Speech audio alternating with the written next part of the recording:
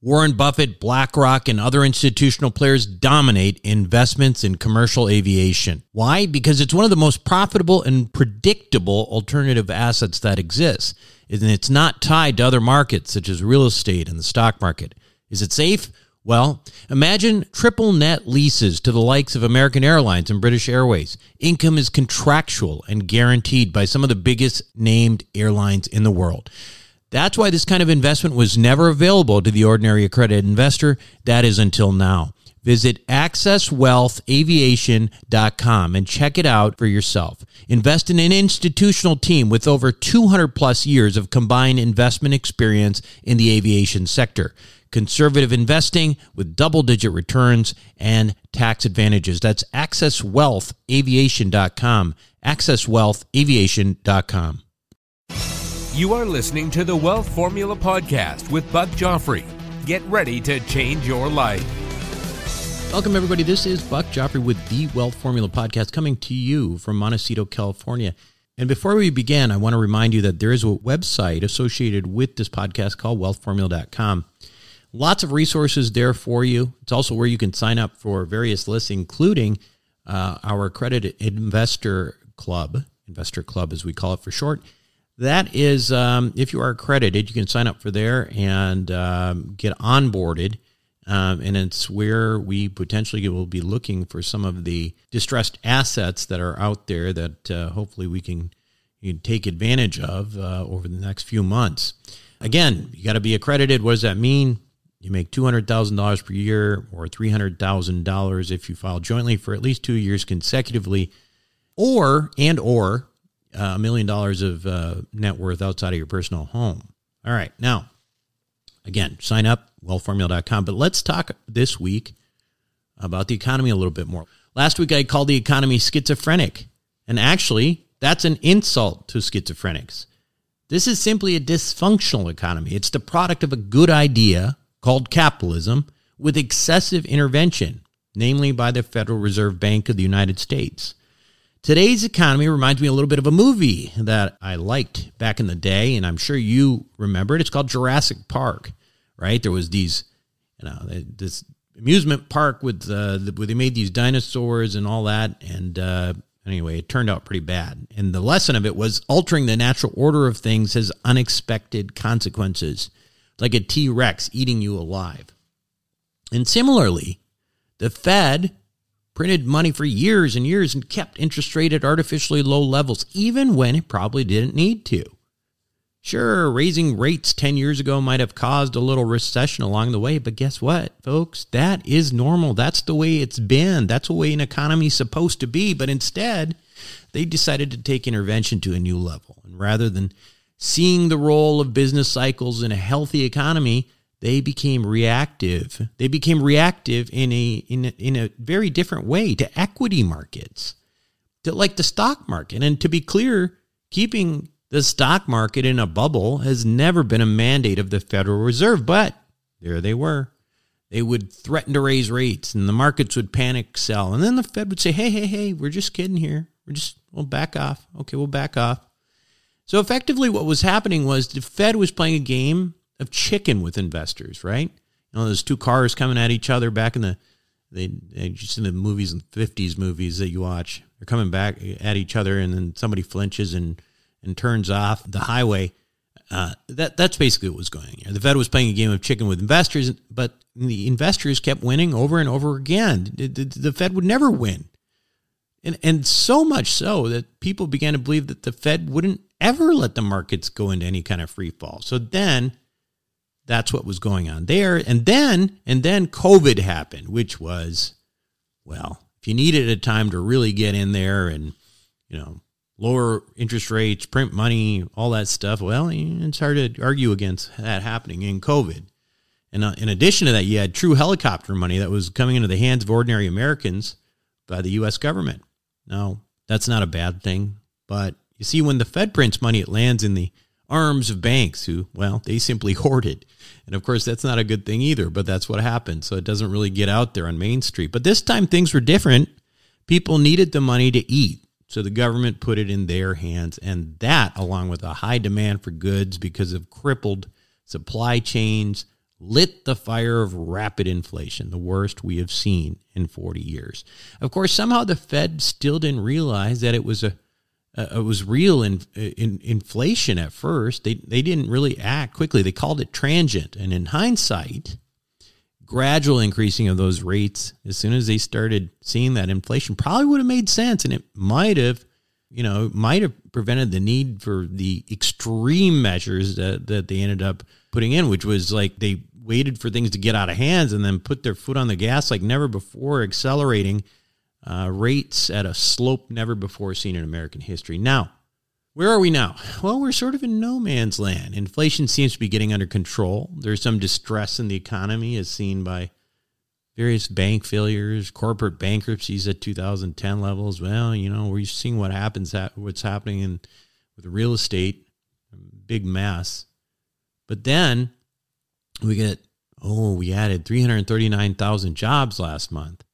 That's not good. I mean, it's good, but it's not good because now there's mixed signals, right? Why? Why is there 339,000 jobs added last month when everything seems to be kind of, I don't know, kind of like not good? Here's what I think. And again, I'm no economist, right? But here's what I think is going on. I don't know. I don't have an answer why it is, but I think what it has to do, again, with this optimism that the Fed will change course and become dovish with rates again. In other words, businesses may not believe that the Fed will let things get that bad before they reverse course and start cutting rates. I mean, if businesses truly believed that we were headed into a deep recession, they wouldn't be adding 339,000 jobs last month, right? Reminds me of a spoiled child that knows if he whines long enough, his parents are going to give in. And in that case, you have to remember, it's not the kid's fault that he behaves that way. It's a parent who taught him to behave that way, right? Similarly, businesses and investors don't really believe the Fed when it says enough is enough about low rates and money printing. And frankly, I'm not sure that I do either. So I don't, and I'm a business owner. So there you go. So that's this non-economist take on what's going on with this economy. There's a good chance that I've made several flawed statements in my argument, but as I said before, I'm trying really hard to make sense of it so I can move forward, and I thought I'd share with you. Now, for today's show, we have a real economist, Richard Duncan. He's been on the show several times, and he's one who spoke to Congress recently. He's a very impressive guy, and he's written multiple books and has some pretty good ideas on what he thinks America needs to do to move ahead. He also has some pretty good ideas about what's going on with the economy now, and I think it'll be a very interesting interview for you to listen to, and we will have that after these messages. What do the Rothschilds, the Romneys, and the billionaire hedge fund managers know that you don't about growing and protecting wealth? As you might imagine, the wealthy have a few tricks up their sleeves. One strategy allows you to grow wealth tax-free at a compounding rate with no volatility. It protects your money from creditors and lawsuits, and it lets you invest the same money in two different places at the same time. How about that for amplifying wealth? To learn more, go to wealthformulabanking.com. Again, that's wealthformulabanking.com. Self-storage is a necessary evil. It's where you keep your stuff and forget about it. No wonder this stuff is so profitable and recession-resistant. The Wealth Formula community, well, we've benefited from that. We've made lots of money in this space with Reliant Real Estate, one of the largest self-storage companies in the country. With an average investor internal rate of return of almost 34%, with hold times just over 3.5 years, these guys know what the meaning of velocity of money is. If you're an accredited investor, make sure to check out what they're up to right now at ReliantFund4.com. Again, that's ReliantFund4.com. Welcome back to the show, everyone. Today, my guest on Wealth Formula Podcast is Richard Duncan. He's no stranger to the show. He's been on several times before. He is the editor of a great newsletter called Macro Watch. Richard, welcome back. Doug, thank you so much for having me back. It's great to be with you. And you're in Bangkok again, is that right? That's right. Very good. We talked, I guess, 15 months ago or so. I think we were kind of like in the middle of, COVID, the thick of COVID or something like that. What have you been up to? So, yes, a lot has changed in the last 15 months. It seems like every time we speak, something new and dramatic has changed the world. But what I've been up to is thanking God that COVID is wound down and we can begin to return to a normal kind of life. For 2.5 years, I was staying at our house up in northern Thailand in Chiang Rai, way out in the middle of the countryside to avoid COVID. And over the last 6 or 9 months now, I've been back in Bangkok most of the time and enjoying life once again in the big city, mask-free, and have even begun to travel to other countries again. So that's all very welcome. Yeah, you were in the U.S.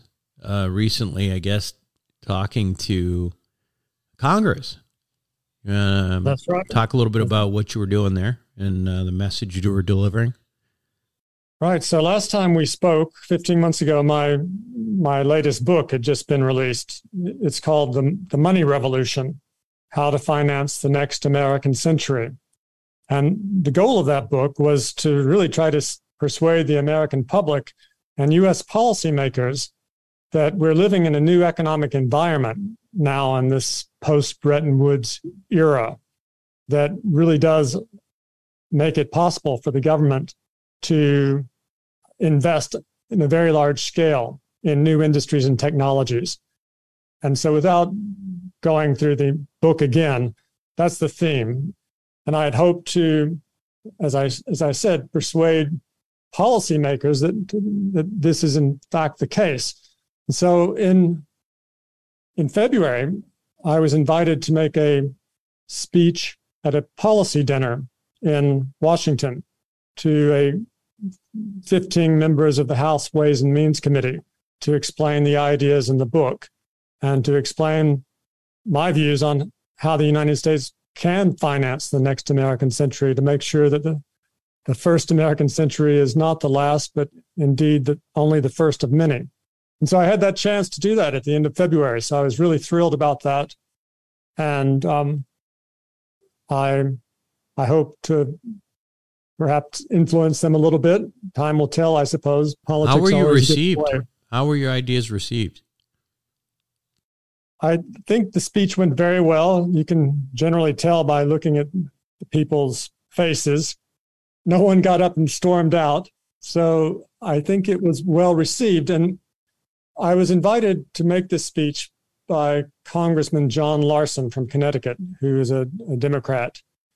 And this was and it was with his colleagues, the Democrat colleagues on the House Ways and Means Committee.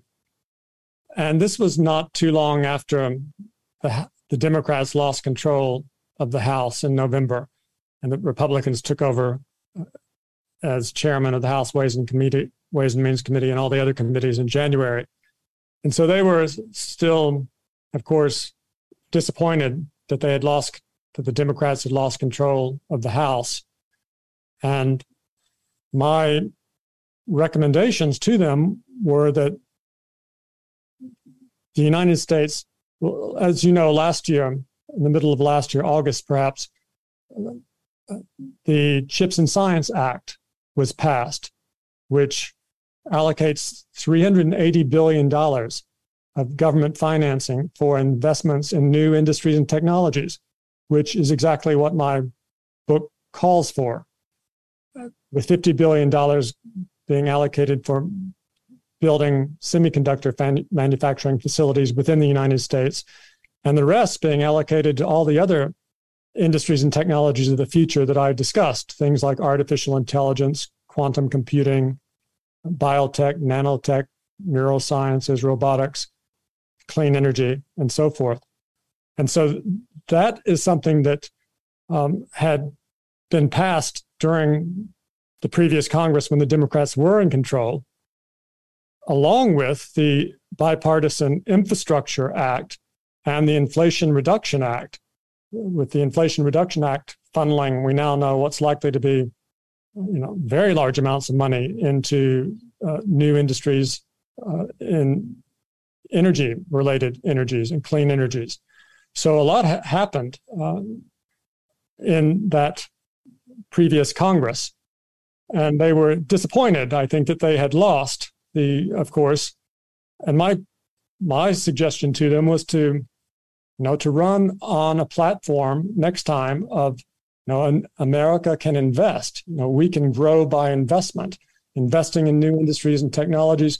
We don't have to settle for 1 or 2% GDP growth a year. We can invest on such a large scale that we could induce a new technological revolution that would turbocharge U.S. economic growth, and at the same time, over the next decade, produce technological miracles and medical marvels, and generally make everyone's lives better.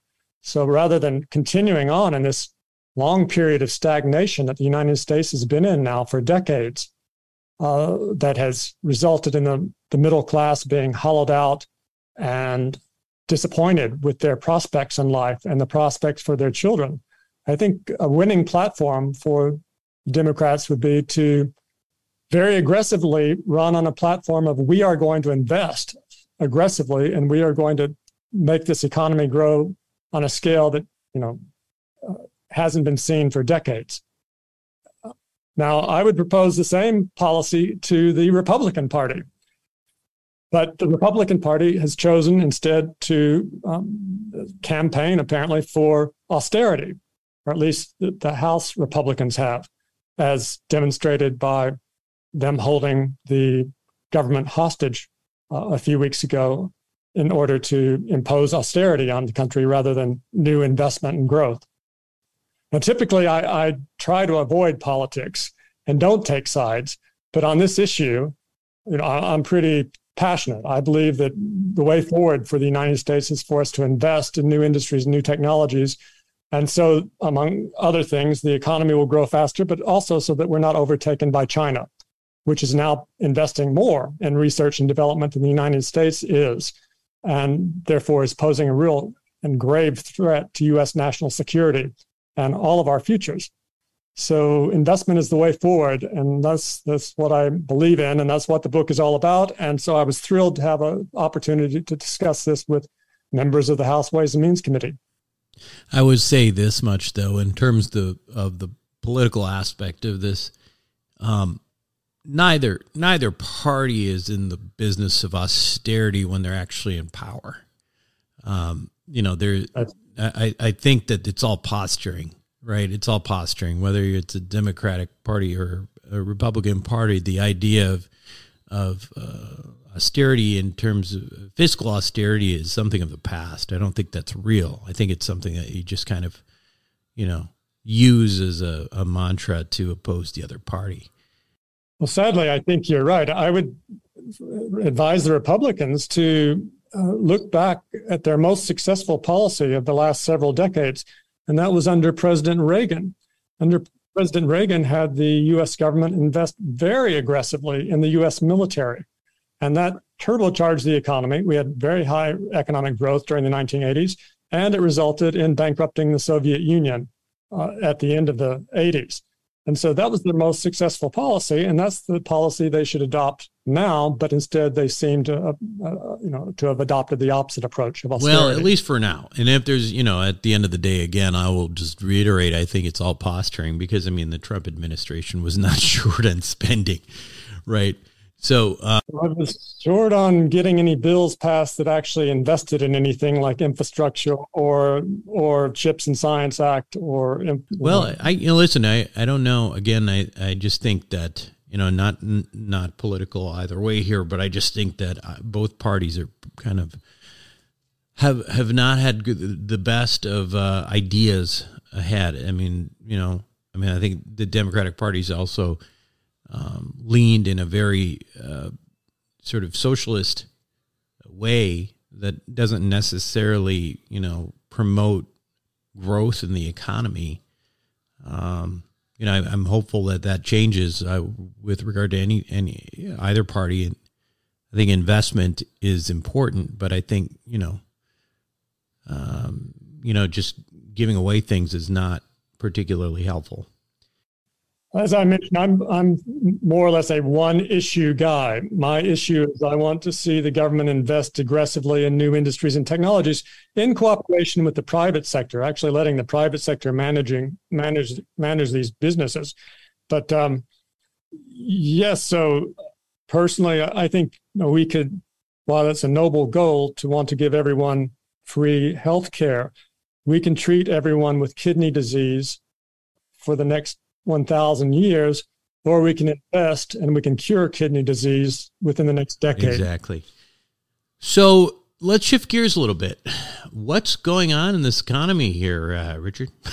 It is a very confusing economy for me. Very confusing. And just what I'm looking at, and again, I'm not an economist, but I look at these, obviously we had this crazy, or not crazy, but this significant, inflationary environment, followed by the Fed initially kind of in denial, saying that it was transitory, then turning around and, increasing rates at this incredible rate. And then now inflation seems to be down a little bit, down to 4%, I believe, last month. But in the meantime, you still have huge job growth, right? I mean, or at least new jobs. 339,000, I believe, was the number last month. In the midst of that, I also understand we're at 2009 levels of corporate bankruptcy. So it seems to me it's a rather schizophrenic economy. What's your take on what's actually happening here?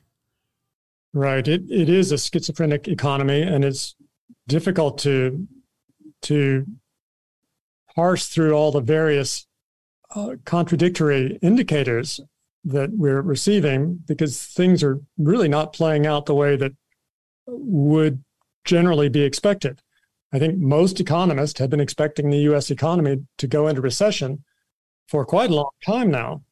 And although it did flirt with recession during the first half of last year, it recovered. And as you said, since then, the job growth has been strong, and generally the economy has been much stronger than has been expected.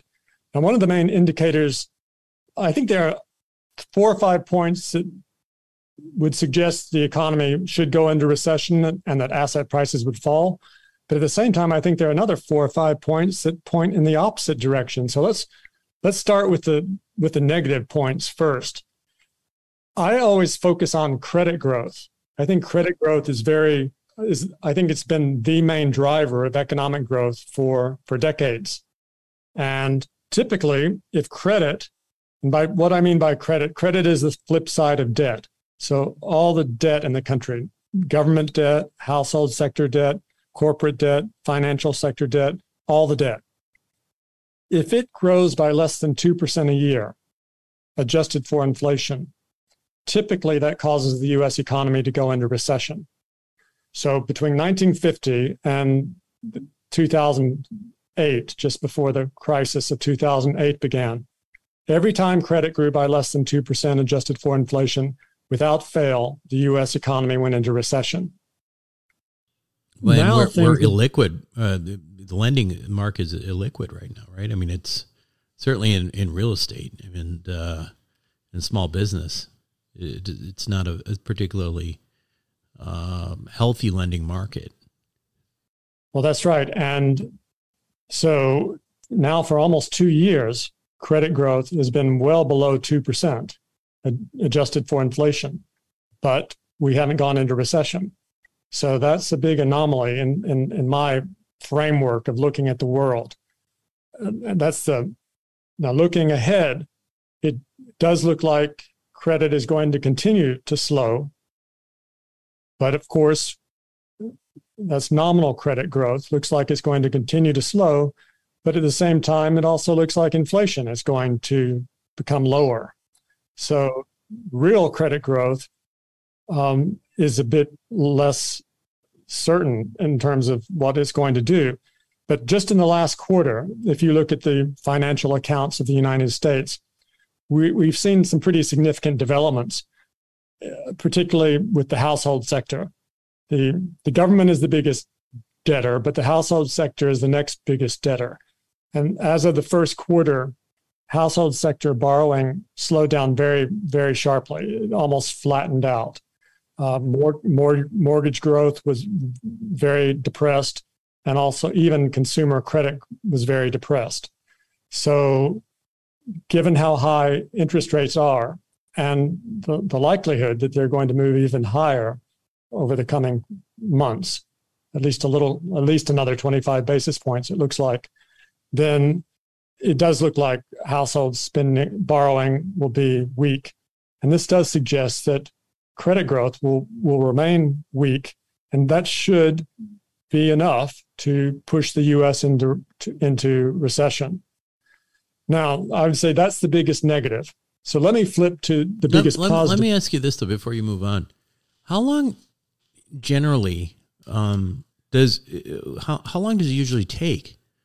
When you have these kinds of these sort of negative things happening, or these things that tend to drive recessions, these variables, and like how long does it usually take an economy to have those problems with credit, retracting credit, receding credit lines and things like that, and to turn into recession typically? Is this unusual that it's been a couple of years and we're not in a recession now? Yes, it is. It's unusual. Normally, this is something that would happen within a quarter or two. Okay. So you would expect that now, and then with rates continuing to go up. So what makes you think that? Well, why do you think it's delayed? And I guess what would make you think that it's going to happen now?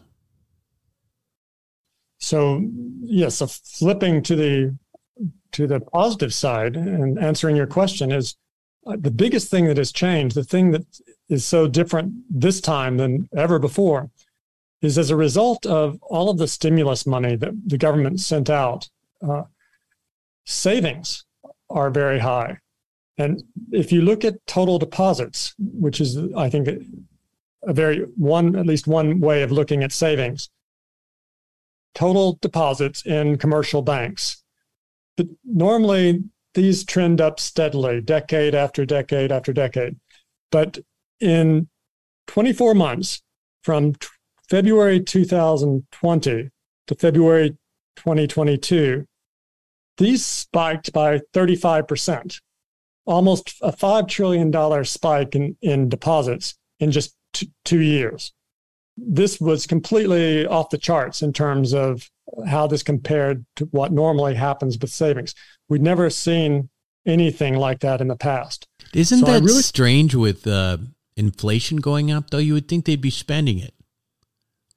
Well, so the reason that this spiked so much is because when the government sent out 3 rounds of helicopter money, right? Stimulus checks, you get your check, and what do you do with it? You deposit it. And you deposit it in commercial banks. And so suddenly there's this very big surge in bank deposits, which also, therefore, resulted in a spike in M2, since M2 is one measure of the money supply. Sure. That contains not only the money that the Fed creates, but also deposits. And so, but that's more of a technical matter. We can just focus on the jump in deposits. Right. And so this has created a whole lot of spending power. Something you can almost think of this, the government spent so much money on stimulus, I believe $5 trillion on stimulus alone, with the Fed creating practically $4 trillion to finance that government spending. That's such a large amount of spending. It's practically spending on a war-like level.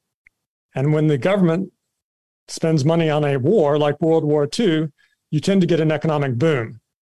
And that's the situation I think we found ourselves in. I think that's more than any other reason why the economy has remained so hot for so long, why the job market is still strong, and why inflation has continued to be high for longer than most had expected it to be. although there are other factors at play in terms of inflation as well. What do you think happens next? I guess that's the question. I mean, you have factors on both sides, but I mean, do you have a sense or a feeling that one of these things will prevail? So let's jump back to the negative side. One thing that is, I think, worrying in the not too distant future is the resumption of student loan repayments. Student loans, the students who have I think they say 45 million Americans have student loans. They haven't been required to pay anything on their student loans now, going back to early 2020. And apparently, beginning in October, they're all going to have to begin repaying their loans again. Now, there's some uncertainty about whether President Biden's proposal to cancel a significant amount of this debt is going to be constitutional or unconstitutional. So we don't know if those students will have their debt canceled. Some of them may, but not all of them in any circumstance. I mean, even if Biden's proposal does make it through the courts, that's not going to cancel all the student debt. And the student loan resumption will begin in October. And if Biden's plan doesn't make it through the courts and everyone with student debt has to begin repaying it again, that's probably going to be a significant blow to the economy and potentially to the stock market as well, and things like Bitcoin. As the Bitcoin bros suddenly find that they have to stop speculating in crypto and start paying the government back again for their student loans, you could see that people forced to sell stocks just in order to begin repaying their student loans. And also at the same time, spending less on consumption and dining out. So that could be a significant blow to the economy and to the financial markets. So your thought is that, I guess that the student debt issue could push things over the edge in terms of the recession. Is that where you're going with that? Yes. Yes, the severity. Mm-hmm. How big is that? Is this student debt issue, and I'm like, what percentage of Americans does that affect? I'm just curious in terms of trying to understand like what the impact of something like that would be, the severity. So they say 45 million Americans have student loan debt, and the total amount of student loan debt is $1.6 trillion. But the pertinent amount is 1.3 trillion, because that's the amount that the government has extended to the students. And it would be part of the 1.3 trillion that would potentially or potentially not be canceled by the Biden plan. But all of these loans will have to begin servicing their debt again starting in October. How long have they been forgiven? Like, how long has it been since they were, they haven't had to pay? I believe President Trump suspended these student loan repayments. I believe it was March 2020, at the beginning of COVID. Okay. So, well, yeah, so that's a pretty significant, amount of money going back into, either savings or spending. Well, that's right. And again, the severity of this hit will depend on whether the Biden plan makes it through the courts or not. But either way, it should dent consumer spending and also the retail investors' ability to invest. Interesting. So, what do you see? What do you think the Fed's going to do now? You think they're going to continue? You mentioned 25 basis points, but after that, you think they're going to put on the brakes for a bit and kind of see what happens, especially with, are they paying attention to some of these issues that you're talking about with student debt, that kind of thing? I think they are. I think they are. And I think the Fed is very transparent. Generally speaking, if you watch their press conferences after the FOMC meetings, I don't think they're lying when they say the things that they say. Yeah. They say they're going to watch what's happening. They signal things in advance, so it was no surprise that they didn't hike at the most recent FOMC meeting. They say the next meeting is live, but there's more or less suggesting at this point that it's likely they will hike again. In fact, they've penciled in 2 more rate hikes for this year in their dot plot projections. But again, those are subject to revision depending on incoming data. And what the incoming data shows us is, yes, inflation has been coming down to 4.4%, to 4%, as you mentioned, but the core level is actually higher and stickier. And their favorite measure of inflation is the personal consumption expenditure price index. And core there is 4.7%. And it's been stuck above 4.5% for the last 6 months or so. And they're not getting the progress they want there, in large part, because there's still upward pressure on the rental component of inflation, which is quite significant. But they do expect that to come down significantly over the next 12 months. You mean rents? You're talking about rents? That's right. Rent equivalents make up a big part of the personal consumption expenditure price index. And year on year, that's still going up. But give it another 6 months and it'll be negative. I mean, we're already projecting, just over 2%, 2.5% in some of our major markets, DFW, Phoenix, Scottsdale, some of those. So markets that were growing significantly have slowed down a lot already. So it's interesting. Right. How do they interpret this, those kinds of details? And then you take bankruptcies and that I talked about before and the jobs. How do you think they look at these things when they seem to be giving such mixed signals? Well, so on the other major component of the PCE price index is the non-housing services. And that has still been stubbornly strong. And that's driven largely by employment and the number of jobs that are created and the average hourly earnings growth, which also has remained above where it probably needs to be to get inflation back down to their 2% inflation target. So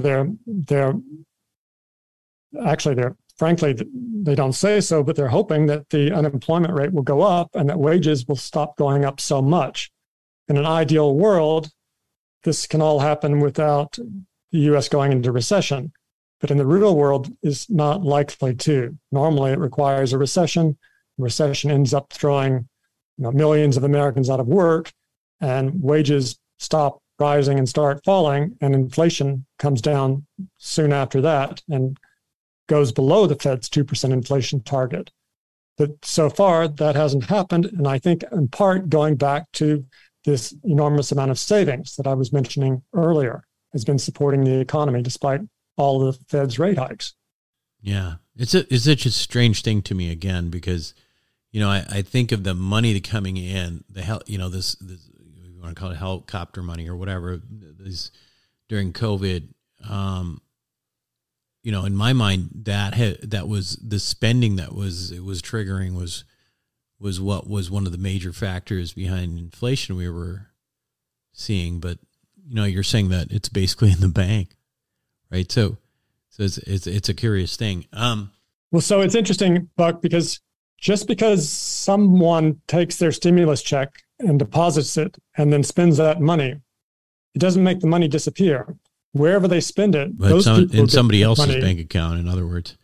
That's right. The deposits don't go away. The money is, once it's created, until it's destroyed through quantitative tightening, it doesn't go away. Uh-huh. That's interesting. That makes a lot more sense. So where do we go from here? So what's next? Well, okay, so let's hit a few more negative points and then come back to some positive points. Okay. First, the high interest rates. As you mentioned, it's already causing property prices to weaken. So that's likely to continue. Home prices are likely to fall. So one of the things that is reported in the what used to be called the flow of funds is household sector net worth, or the wealth of the American public. Their ownership, the assets, the real estate assets of the American public declined in the first quarter. So we're seeing wealth destruction on the property level already. So that's going to weigh on the economy. Another thing that I think is very significant is quantitative tightening. The Fed is destroying $95 billion a month through quantitative tightening, which is the opposite of quantitative easing. $95 billion adds up quickly. It's more than $1.1 trillion a year. And so as the Fed drains $1.1 trillion a year, that is going to take money out of the financial markets. That will remove these, that will cause the savings to decline by that amount indirectly. And so that's quantitative tightening is like the Fed removing the oxygen from a ballroom full of investors. At first, the investors don't realize it, but eventually it becomes difficult to breathe. And at that point, they all run for the exits. So it takes some time, but and we haven't gotten there yet. And in fact, since QT started in April last year or thereabouts, the Fed had destroyed about $600 billion, which was a significant amount. But then when the Silicon Valley Bank crisis happened, just within a matter of weeks, they created $400 billion and pumped it back into the financial markets again through loans to banks and various channels that created money again. So they undid about 60% of QT in just 3 weeks. And now they have been destroying money again steadily since March.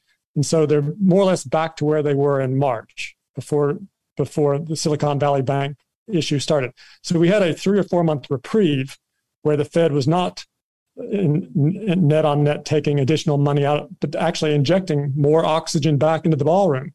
But now we're once again getting to the point where we were back in March, and they're going to continue with QT. So that's going to drain financial liquidity out of the financial markets for the foreseeable future. But there is a lot of liquidity to be drained. So we'll have to see. This could go on for a year or longer before they have to change course. So that's a negative. And sooner or later, that will catch up with us. Another thing to be very concerned about is asset prices really are still very inflated. Of course, home prices skyrocketed during the pandemic, and stocks did as well. And so if you look at something that I keep an eye on, the wealth to income ratio, it's extremely high by past standards.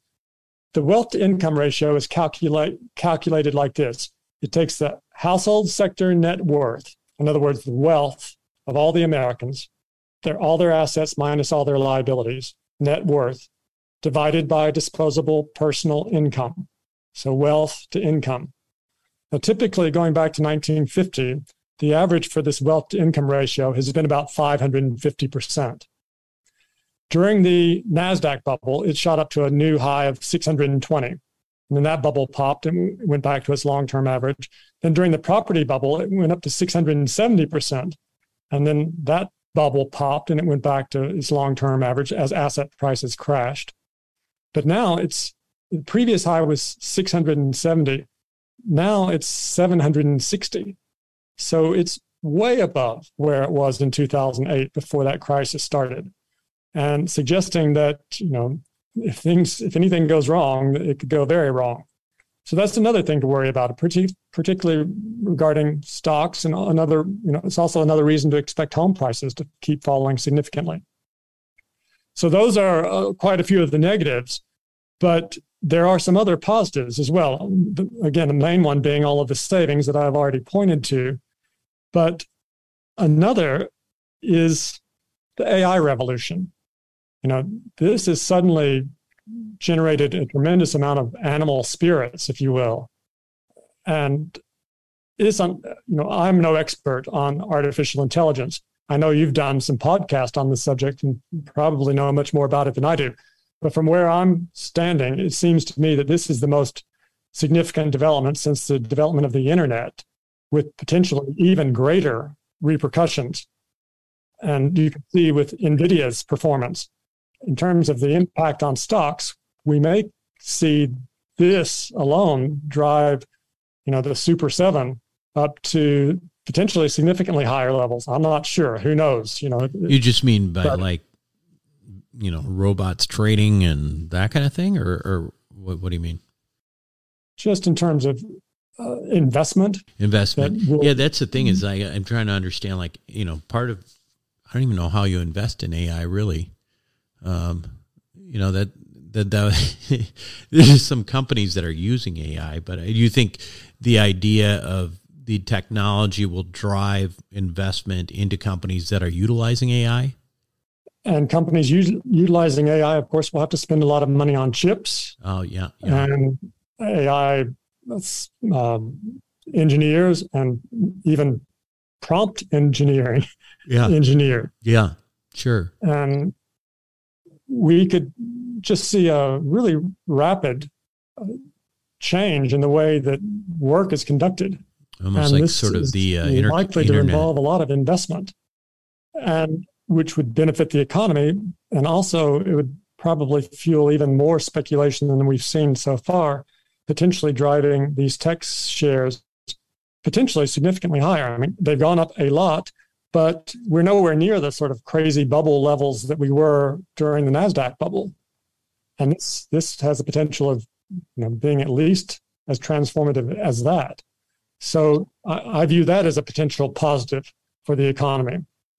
And then on a less dramatic scale, but still very significant, I think all of the investment programs that were passed in the preceding 2 years, the Infrastructure Act, the Chips and Science Act, and the Inflation Reduction Act, those things are going to result in probably hundreds of billions of dollars being invested in infrastructure and other projects that will be rolled out gradually. This is not all going to hit this year or next year, but it is going to build up over the next several years and probably provide significant support to economic growth. So I view that as a positive. And then also another positive particularly for stocks, is the U.S. current account deficit. It hit a new all-time record high last year, with the U.S. importing much more than it exported. So the current account grew out to almost $950 billion last year. The previous peak had been about $850 billion back in 2006. So the reason this is significant is the current account balance has to be exactly offset by capital inflows into the United States. Every country's balance of payments has to balance. So it's like in this respect, it is like a family's budget. If a family spends more than it earns, then it has a deficit. It has to borrow or sell something to someone outside the household, meaning that, applying this to a country, that means that if we have a current account deficit, that exactly the same amount of money has to come into the United States on the capital and financial account surplus. So the larger the current account deficit becomes, the more foreign capital comes into the United States. And the more foreign capital comes in the United States, the easier it is. It tends to push up asset prices. Interesting. So what, all this happening at once, it causes a great big explosion, right, Richard? So you have, there are clear things to worry about: the inflated asset prices, quantitative tightening, credit slowing. But on the other hand, there are these things that are also supporting the economy that we haven't seen either. We've never seen them, or we haven't seen them for a long time. What do you make of we also have, it's still a little while away, but I would think that's good. The presidential election, 2024, that is probably likely, at least historically we've seen is to affect the behavior of the Fed. They're probably not going to be raising rates a whole lot in 2024. That kind of thing. Yes. I think by 2024, the economy will be in recession and they'll be cutting rates for that reason, because it probably won't be that much longer before. Do you think they're going to cut rates? You think that you think they're going to cut rates? Yes. I mean, when the inflation, when there is a recession, if there is a recession, I believe there will be. When that happens, then unemployment will go up, wages will start falling, the inflation rate will come down. And when the inflation rate comes down below the Fed's 2% inflation target, it may not be long before we're flirting with deflation again, depending on the severity of the recession. And so, yes, the interest rates are high now. The Fed doesn't want interest rates to be high if that's not necessary to kill inflation. So as soon as inflation really begins to start to go below the Fed's 2% inflation target, they'll be very quick to cut. And of course, that's another thing that will spur the speculators in the prospect of lower interest rates. Is another reason that asset prices, or at least stock prices, will tend to be more supported than they would be in a stable interest rate environment. It sort of just doesn't make sense, like when you think about it, though, right? I mean, you've got that, like a recession would ultimately spur the markets to rally because of rate cuts. It just doesn't make any sense at all. So, but they often say, they always talk about bad news being good news in those environments. Right. Well, interesting stuff. Anything else you want to share before we cut out here? No, I think we've hit on the main points. Yeah, absolutely. Well, it's been a lot of information here, and it's always interesting to get your take, Richard. I appreciate your time. Well, thank you, Buck. Let's talk a little bit about MacroWatch, though. MacroWatch is the newsletter. I have been a subscriber before, and it's just, I think it's for people who really try to understand what's going on in the world, I think it's a very useful newsletter, and you also have some introductory type videos that help people understand your view of the economy. Do you want to talk a little bit about that? Yeah, thank you, Buck. Yes, so MacroWatch is a video newsletter that I started almost 10 years ago. And every couple of weeks, I make essentially it's a PowerPoint presentation with me discussing something important happening in the global economy. The theme of MacroWatch that runs through MacroWatch, the main themes, are that credit growth drives economic growth, that liquidity determines the direction of asset prices, and that the government attempts to control both credit growth and liquidity to make sure that the economy keeps growing and doesn't implode, frankly. And so it's very important to monitor these things. And so MacroWatch does focus on the Fed, what other central banks around the world are doing, on government policy, and generally all the major macroeconomic factors that in one way or the other influence the direction of stocks, bonds, property, currencies, and commodities. So every 2 weeks I upload a new video. And if the videos tend to be about 20 minutes long and have 30 or 40 charts that can be downloaded. So I hope your listeners will check out MacroWatch. They can find it on my website, which is richardduncaneconomics.com. That's richardduncaneconomics.com. And if they would like to subscribe, hit the subscribe button and use the discount coupon code formula. And with that discount code formula, you can subscribe at a 50% subscription discount. I think they'll all find it very affordable.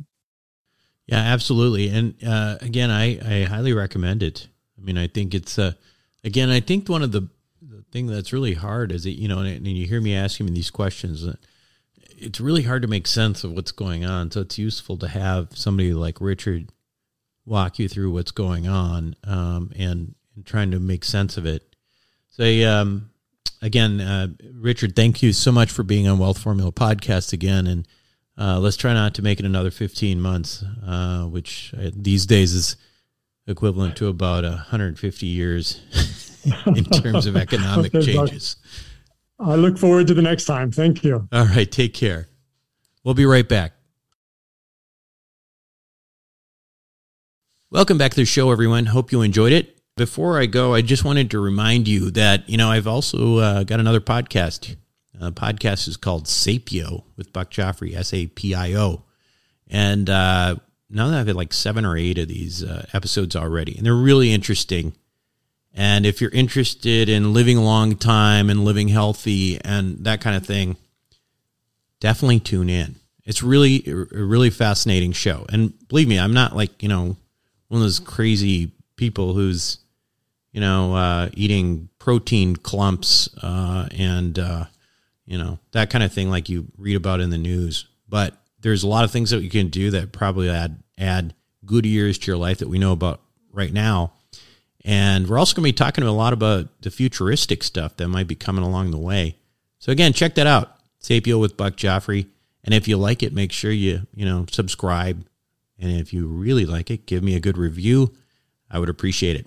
Anyway, that's it for me this week on Wealth Formula Podcast. This is Buck Joffrey signing off. Thank you for listening to the Wealth Formula Podcast. Visit us on the web at wealthformula.com. The information contained in this podcast are opinions, not fact. As always, consult your own financial team before making any investment. See you next time.